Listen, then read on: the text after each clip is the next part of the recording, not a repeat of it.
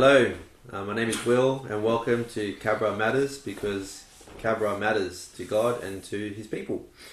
And so this is our weekly podcast for Cabra Matter Anglican Church. I'm joined by Rob and Hien, the pastors of our church as well. And what we hope to do is we want to read the Bible together, and just to have an open heart, open Bible discussion about the upcoming passage for the sermon on Sunday. And we'll also discuss some of the questions that you have raised from our previous Sunday sermon as well. Now, our goal is for people to be encouraged and to be edified with God's word, and so thank you for tuning in. And we're going to read from Hosea chapter 4. Hosea chapter 4. Rob, take it away. Alright, Hosea chapter 4, starting from verse 1. Hear the word of the Lord, O children of Israel, for the Lord has a controversy with the inhabitants of the land. There is no faithfulness or steadfast love, and no knowledge of God in the land. There is swearing, lying, murder, stealing, and committing adultery. They break all bounds, and bloodshed follows bloodshed. Therefore the land mourns, and all who dwell in it languish, and also the beasts of the field, and the birds of the heavens, and even the fish of the sea are taken away. Yet let no one contend, and let none accuse. For with you is my contention, O priest. You shall stumble by day. The prophet also shall stumble with you by night, and I will destroy your mother. My people are destroyed for lack of knowledge, because you have rejected knowledge. I reject you from being a priest to me, and since you have forgotten the law of your God, I also will forget your children. The more they increase, the more they sinned against me. I will change their glory into shame. They feed on the sin of my people. They are greedy for their iniquity, and it shall be like people, like priests. I will punish them for their ways, and repay them for their deeds. They shall eat, but not be satisfied. They shall play the whore, but not multiply, because they have forsaken the Lord, to cherish whoredom, wine, and new wine, which take away the understanding. My people inquire of a piece of wood, and their walking staff gives them oracles. For a spirit of whoredom has led them astray, and they have left their God to play the whore. They sacrifice on the tops of the mountains and burn offerings on the hills, under oak, poplar, and terebinth, because their shade is good. Therefore your daughters play the whore, and your brides commit adultery. I will not punish your daughters when they play the whore, nor your brides when they commit adultery. For the men themselves go aside with prostitutes, and sacrifice with cult prostitutes, and a people without understanding shall come to ruin. Though you play the whore, O Israel, let not Judah become guilty. Enter not into Gilgal, nor go up to Bethaven, and swear not as the Lord lives. Like a stubborn heifer, Israel is stubborn. Can the Lord now feed them like a lamb in a broad pasture? Ephraim is joined to idols. Leave him alone. When their drink is gone, they give themselves to whoring. Their rulers dearly love shame. A wind has wrapped them in its wings, and they shall be ashamed because of their sacrifices. I think one of the key issues here is in verse 1. So, in some ways, for me anyway, it summarizes what's going on here. So there is no faithfulness or steadfast love, and no knowledge of God in the land.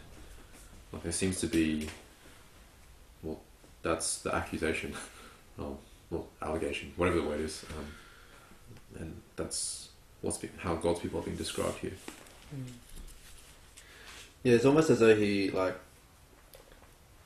brings a charge against the priesthood as well. Verse 6, because you have rejected my knowledge, I also reject you as my priests. They were the ones who were charged to teach God's people, and they have led God's people astray. But then that doesn't leave the people innocent as well, because then in verse 9, and you would be like people like priests. I'll punish both of them for their ways and repay them for their deeds. So it's not enough to hide behind, I've been led astray by the priesthood. They're both held accountable for their unfaithfulness. That's pretty serious.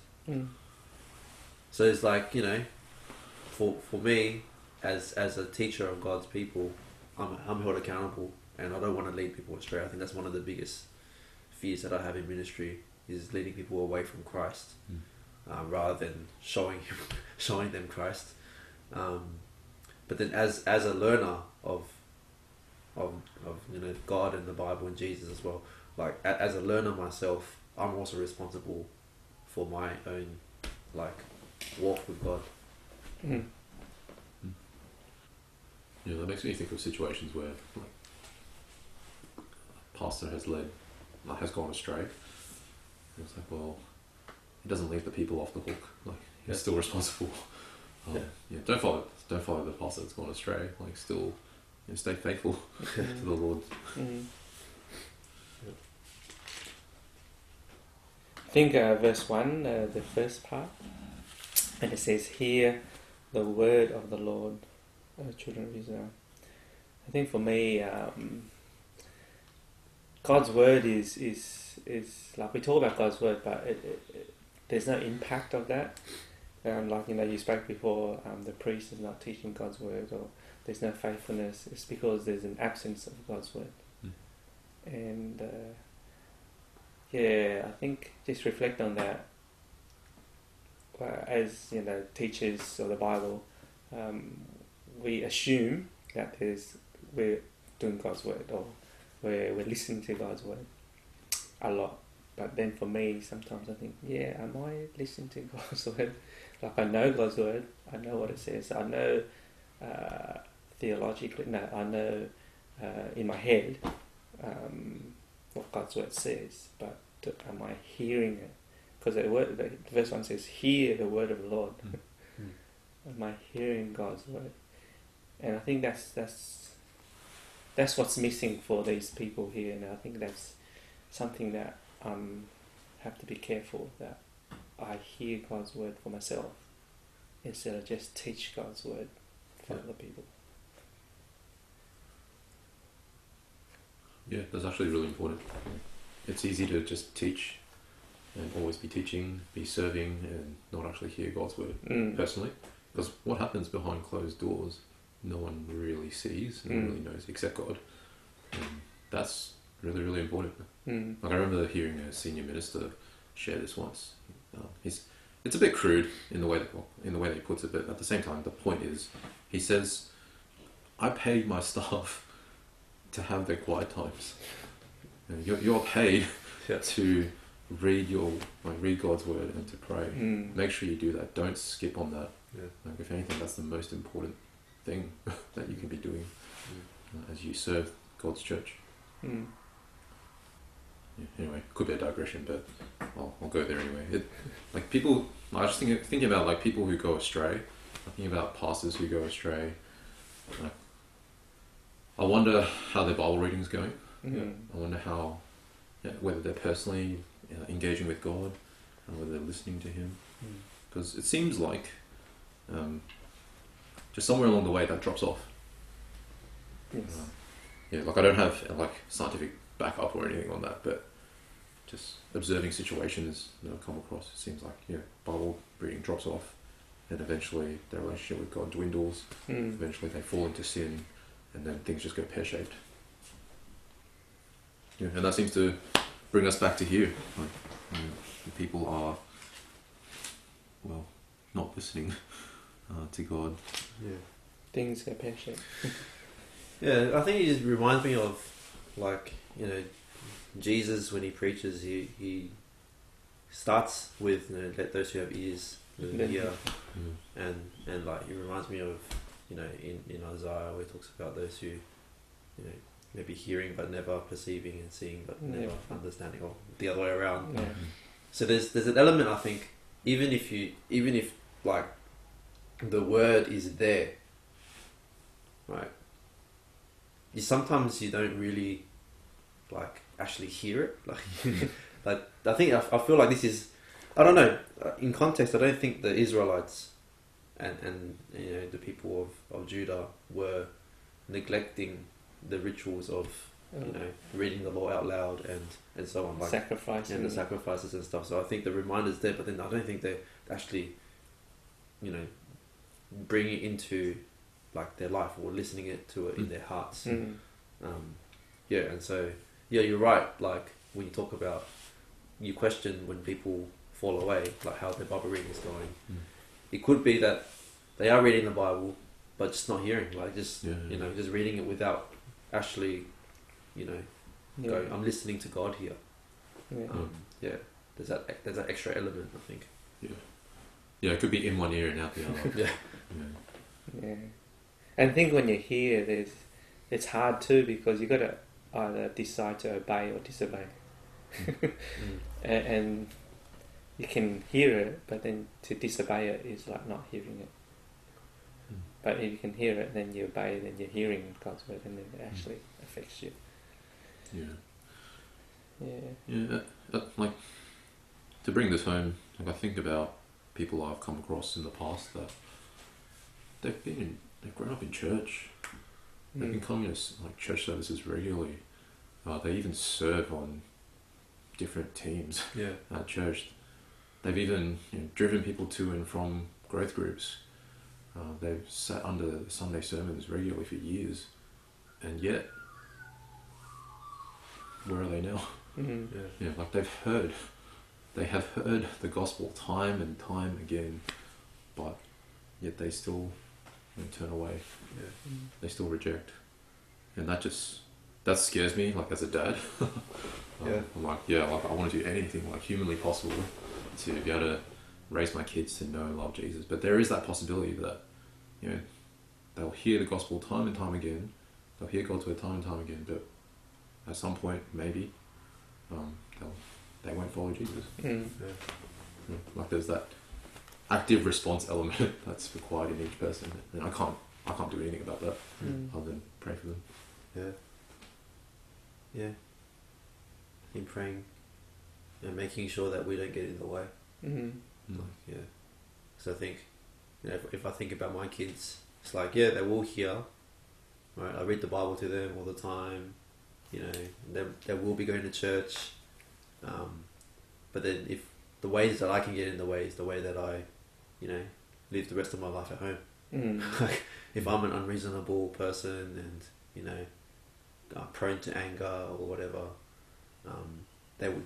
I would be a bad witness of God to them. So I think for me personally, I feel like if I'm listening to God's word as well, as a learner of God's word, not just a teacher of God's word, then He will shape me as a holistic person to be living for Christ and obeying Him.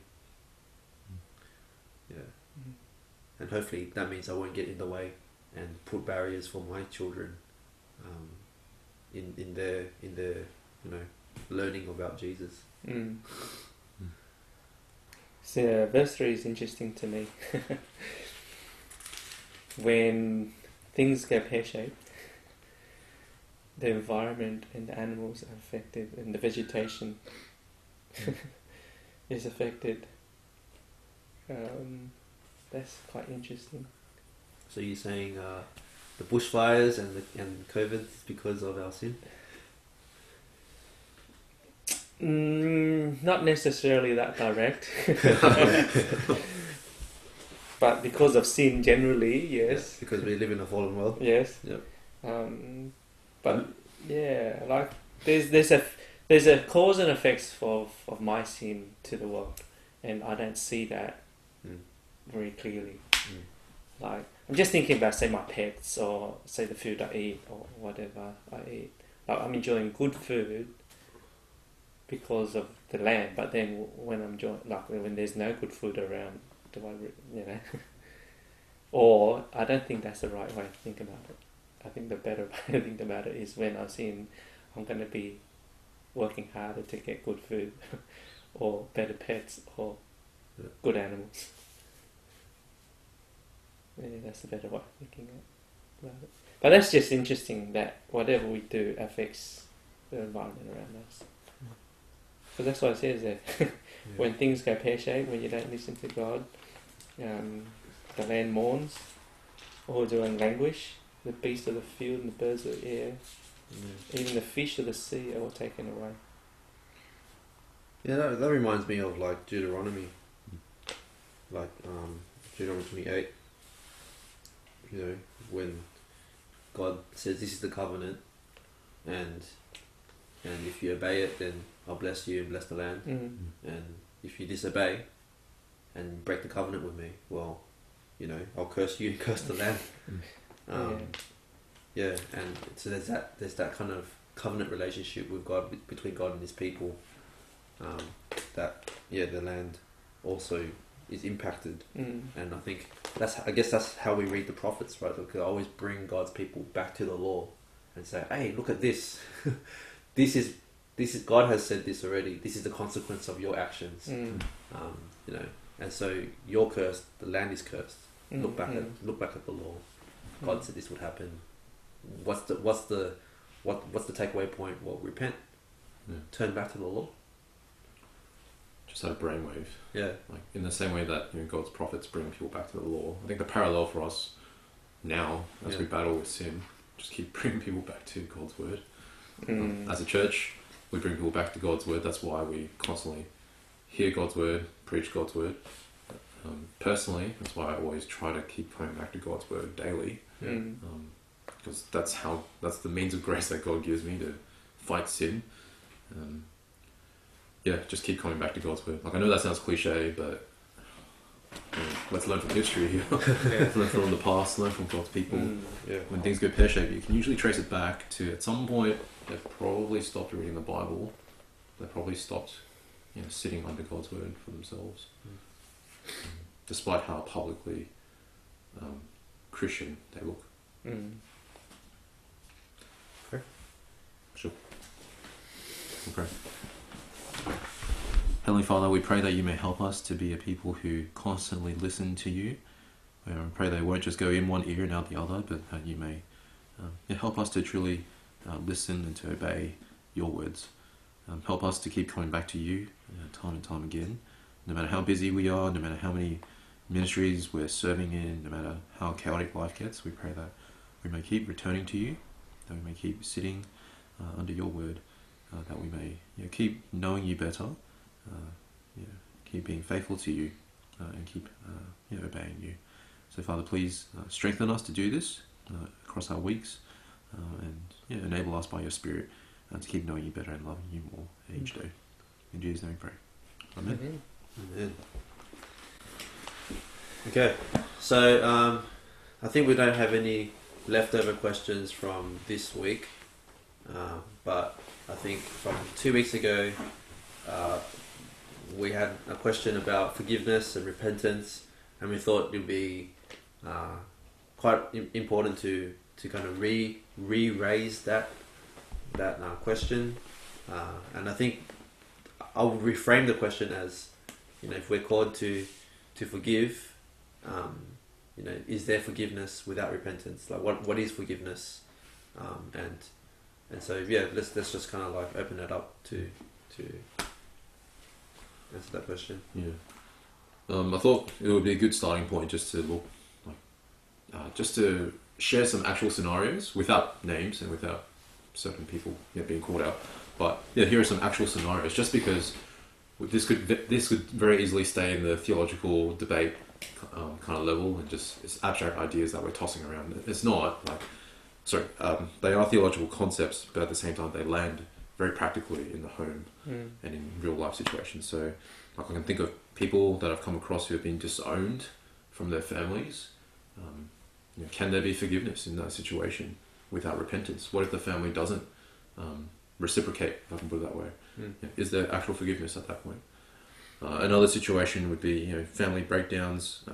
Someone might really hate someone in their family. Like, in that kind of situation, I don't know what's happened, and maybe there's been abuse in the past. In that situation, if you're the Christian at home, is there actual forgiveness at that point?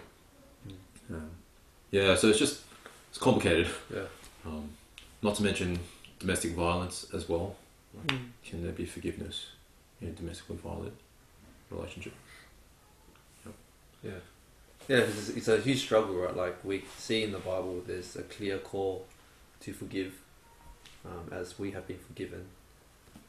So what does that look like? What does it look like to forgive? Do we? And I think we'll probably want to talk about how there's a kind of, what's it called, a spectrum from forgiveness to reconciliation, and they're different things. Can you forgive without reconciliation, or do they necessarily need to be the same or come together?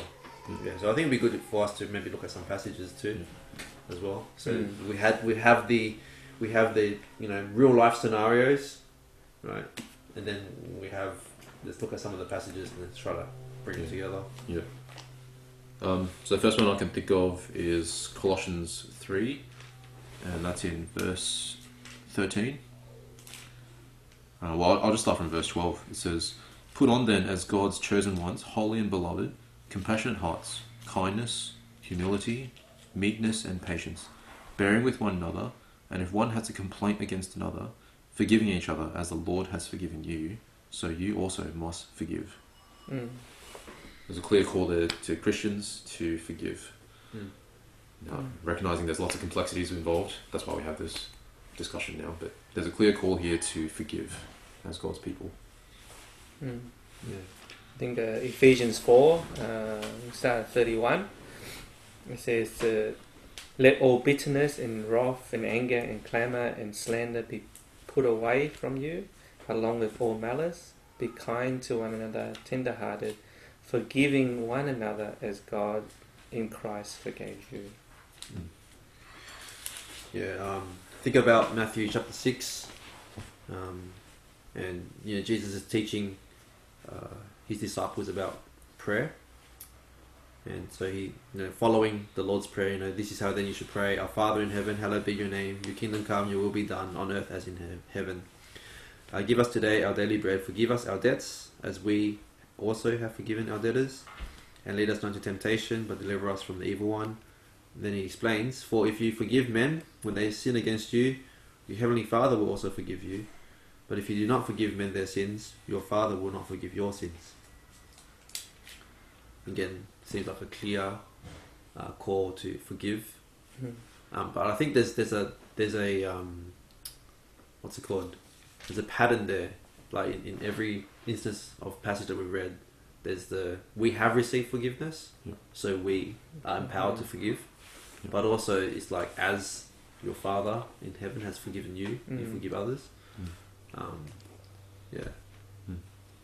So there's that kind of like, being Christ-like in the way that we forgive others, but also we're empowered to forgive because we've been forgiven as well. Yeah.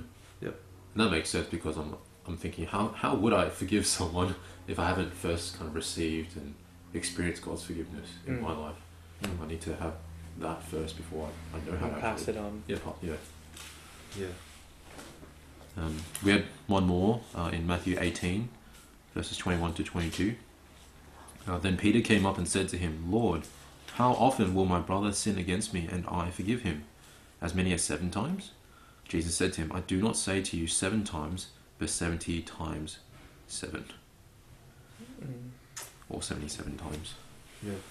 I don't think he's saying exactly, literally, forgive 77 times at that point. The point he's saying is, keep forgiving. Keep having a forgiving heart. Keep forgiving others as they sin against you. Yeah. And interestingly, he follows that up with the parable of the unmerciful servant, who had his debt forgiven by his master, and then he goes and grabs another guy who owes him a fraction of the amount, and says, "You got to pay me back, or I'll throw you in jail." And then when everyone hears that, it's like everyone's indignant, because how can you hold a petty thing against someone else once you've been forgiven so much? Yeah, so it seems like there's a clear call to forgive. Now let's actually look at, what does it actually mean to forgive? How do we define forgiveness? What is it? How do I even forgive? Because here you pointed out, it's not forgive and forget. No. You just want to just open up on. I think we've got to define the forgiveness more clearly, so that we can understand that forgiving is not forgetting. I know that to forgive, when someone wrongs you, there's hurt involved, and so when you're forgiving that person, you're not cancelling out that hurt or saying, "Oh, it didn't hurt me," or you still got hurt. And so there's still remembrance of that hurt, so it forms a scar, So to forgive that person is, to define it well, doesn't mean that you don't have scars or don't have it. So it sounds a bit like, don't dismiss the hurt. Yeah. Don't forget it. Like it's still there. It's there to be acknowledged. It's there to be processed and brought to God. Yeah. So there's more ways of defining it. That's one. Yep. Yeah, I think forgiveness if it's going along the same line about like forgiveness doesn't mean forgive and forget. Like it's not holding the wrong against them anymore. But it also doesn't mean forgiveness equals reconciliation. Because the pain is there, the thing has happened, and like I think if the other party doesn't recognize they're wrong in it, then you can't really reconcile, right? Because it takes two to reconcile. But it sounds like we're saying that forgiveness is a one-sided thing, where you can choose not to hold it against them, and that means you're open to reconciliation. Yeah, well, it leads to reconciliation. So if you're willing to forgive, it will lead you to reconciliation, to work it out with that person. Yeah. And if that person doesn't want to work it out with you, you're not called to keep trying to make it work, right? You're just called to forgive, which means you don't need to hold that against them.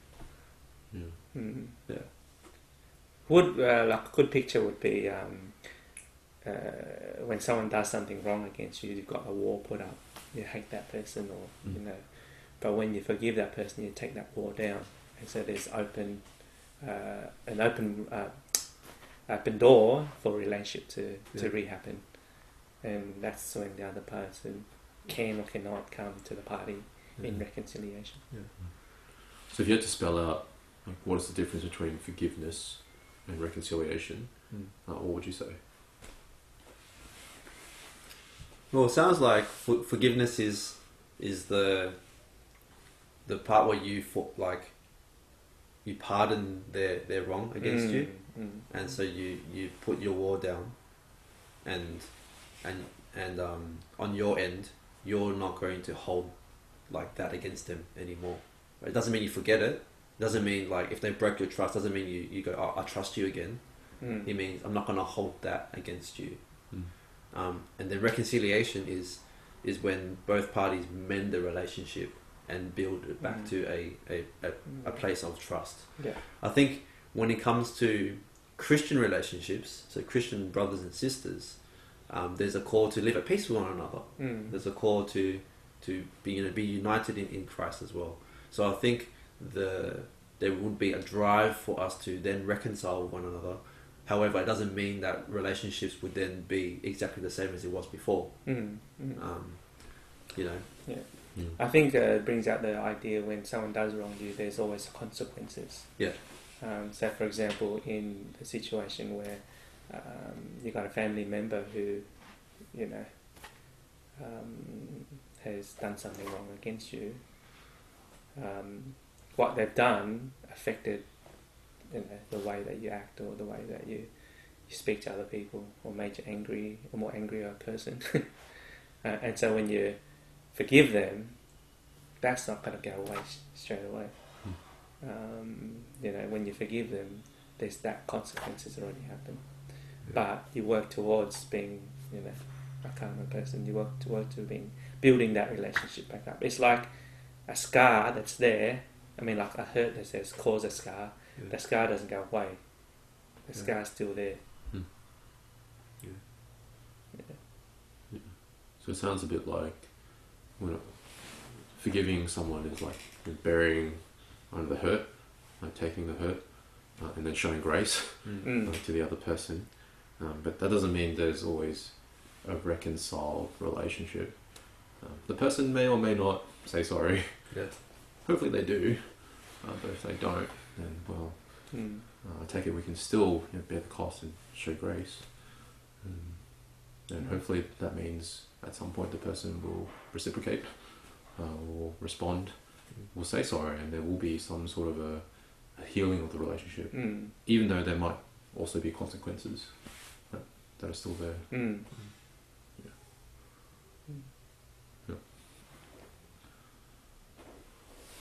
So, I don't know, what would you say to someone who is doing it tough? Maybe there's some, hurt between some Christian brothers and sisters, or maybe to the person who is finding it really hard at home, maybe has some really kind of broken relationships with because of her family. Yeah, I think this is where it gets pretty tricky, eh? Yeah. Because, like, if you go to the person who's hurting, oh, you must forgive, it kind of, like, puts them in the wrong.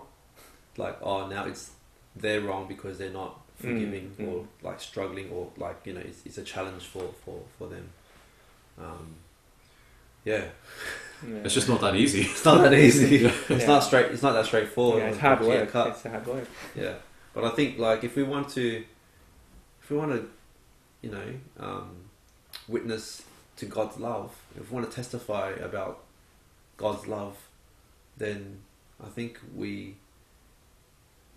as we reflect on, you know, the forgiveness that we've received from God, like, you know, as we understand how big our sin is and how much grace we've received from God, I think that is what would then drive us to be able to show grace to others. You know, yeah. I don't know if you're comfortable with sharing this, like, you know, your personal experience with your parents. How did you process that, the hurt that you've gone through with your parents, you know, disowning you, not turning up to your wedding? How did you process that? Yeah, so just backstory in case you don't know. Yeah, my parents pretty much cut me off for a year and a half, and that meant I had no contact with my dad. I still had contact with my mom and my sister, but it was a very strained relationship still. They didn't show up to our wedding, and I knew that would happen. They told me it would happen, and it happened. But yeah, it hit me hard, like, actually a couple of years later when I was, you know, seeing friends that I love and care for get married, and that was when it was like, whoa. Yeah. I feel like a sudden, unexpected kind of surge of sadness at the fact that my parents didn't show up. Yeah. In terms of how I worked through that, like, my conviction is, like, I'm still able to forgive them. Like, that's how I can contribute to the situation. I can take responsibility and, you know, love my family, keep taking the initiative, and forgive them. And I think that means, you know, bearing the pain, the hurt on myself, and showing grace to them in the way that God has shown grace to me. That's how I've processed it. In terms of, like, you asked me some really good questions beforehand on, you know, have you truly forgiven them? Yeah. And that was a really helpful question, because I was like, you know, am I open? Do I hold anything against them? Am I open to being reconciled with them? At this point, I'd say yes. Like, that's all gone. Like, I'm happy. I want to be reconciled to them, and I don't hold anything against them. But that did take a while. It took probably a few years to work through that. And I'd say even now there hasn't been, like, a full healing of the relationship. Like, my parents have never said sorry. They haven't acknowledged the things that they've done. I don't expect that from them. But yeah, I wouldn't say there's, like, full reconciliation at this point. Or, to put in the language of the question, there hasn't been any repentance. Yeah. But I'd say there's still been forgiveness. Yeah, I forgive them for all that's happened, and I still love them, and I still care for them, and I want them to know Jesus. Yeah. And it's not like you now want to bring it up with them to demand them to apologize. No. Right? And that's because in your heart you've forgiven them. Yeah. You had an example as well, yeah? Yeah, it's hard work, and I think my example is when I was younger. You know, my dad exploded for no reason, and I bore the brunt of his anger, and that, I think, it has affected me till now, even in some sort of way. And I think for me to be really move forward in terms of how I perform or what I do to really be at its peak potential, I really need to bring this up with my dad and just say, look, this happened years ago,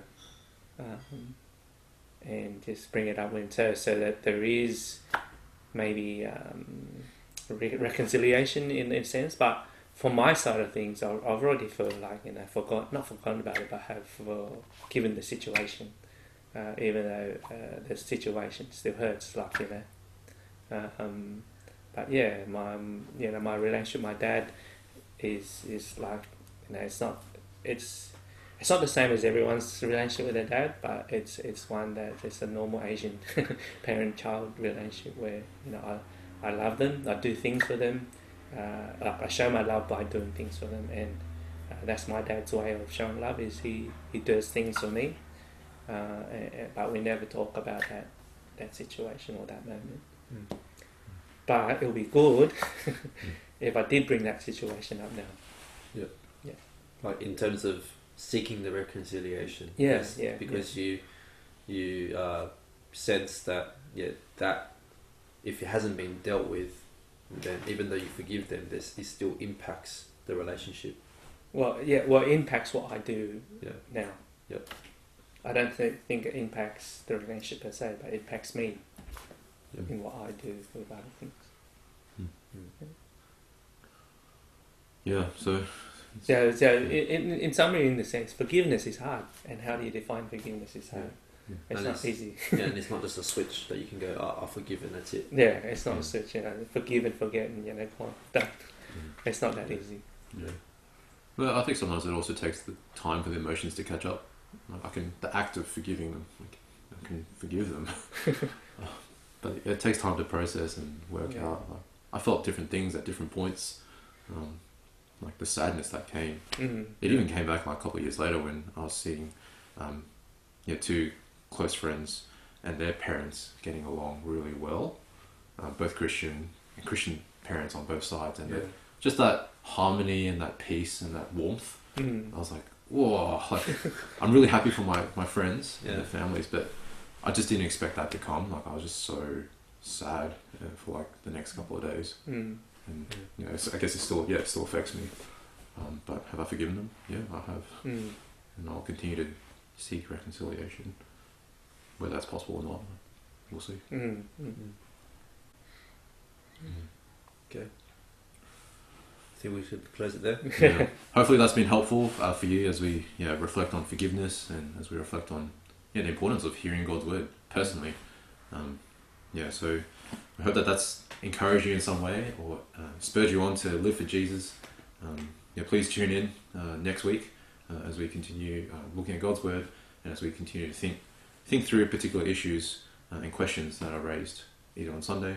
If you have more, let us know. Please let us know if you have any further questions about what we just discussed as well. You can contact us through our email, like comms @cabra.church, or you can just leave a comment or something on YouTube, I suppose, or our contact details, so you can call us if you're anyway. If you know someone who's particularly doing it tough as well, you can always encourage them to talk to us. They may not feel comfortable sharing with us, but if you prod them, maybe they will. And we'll do our best to love and care for you guys and girls.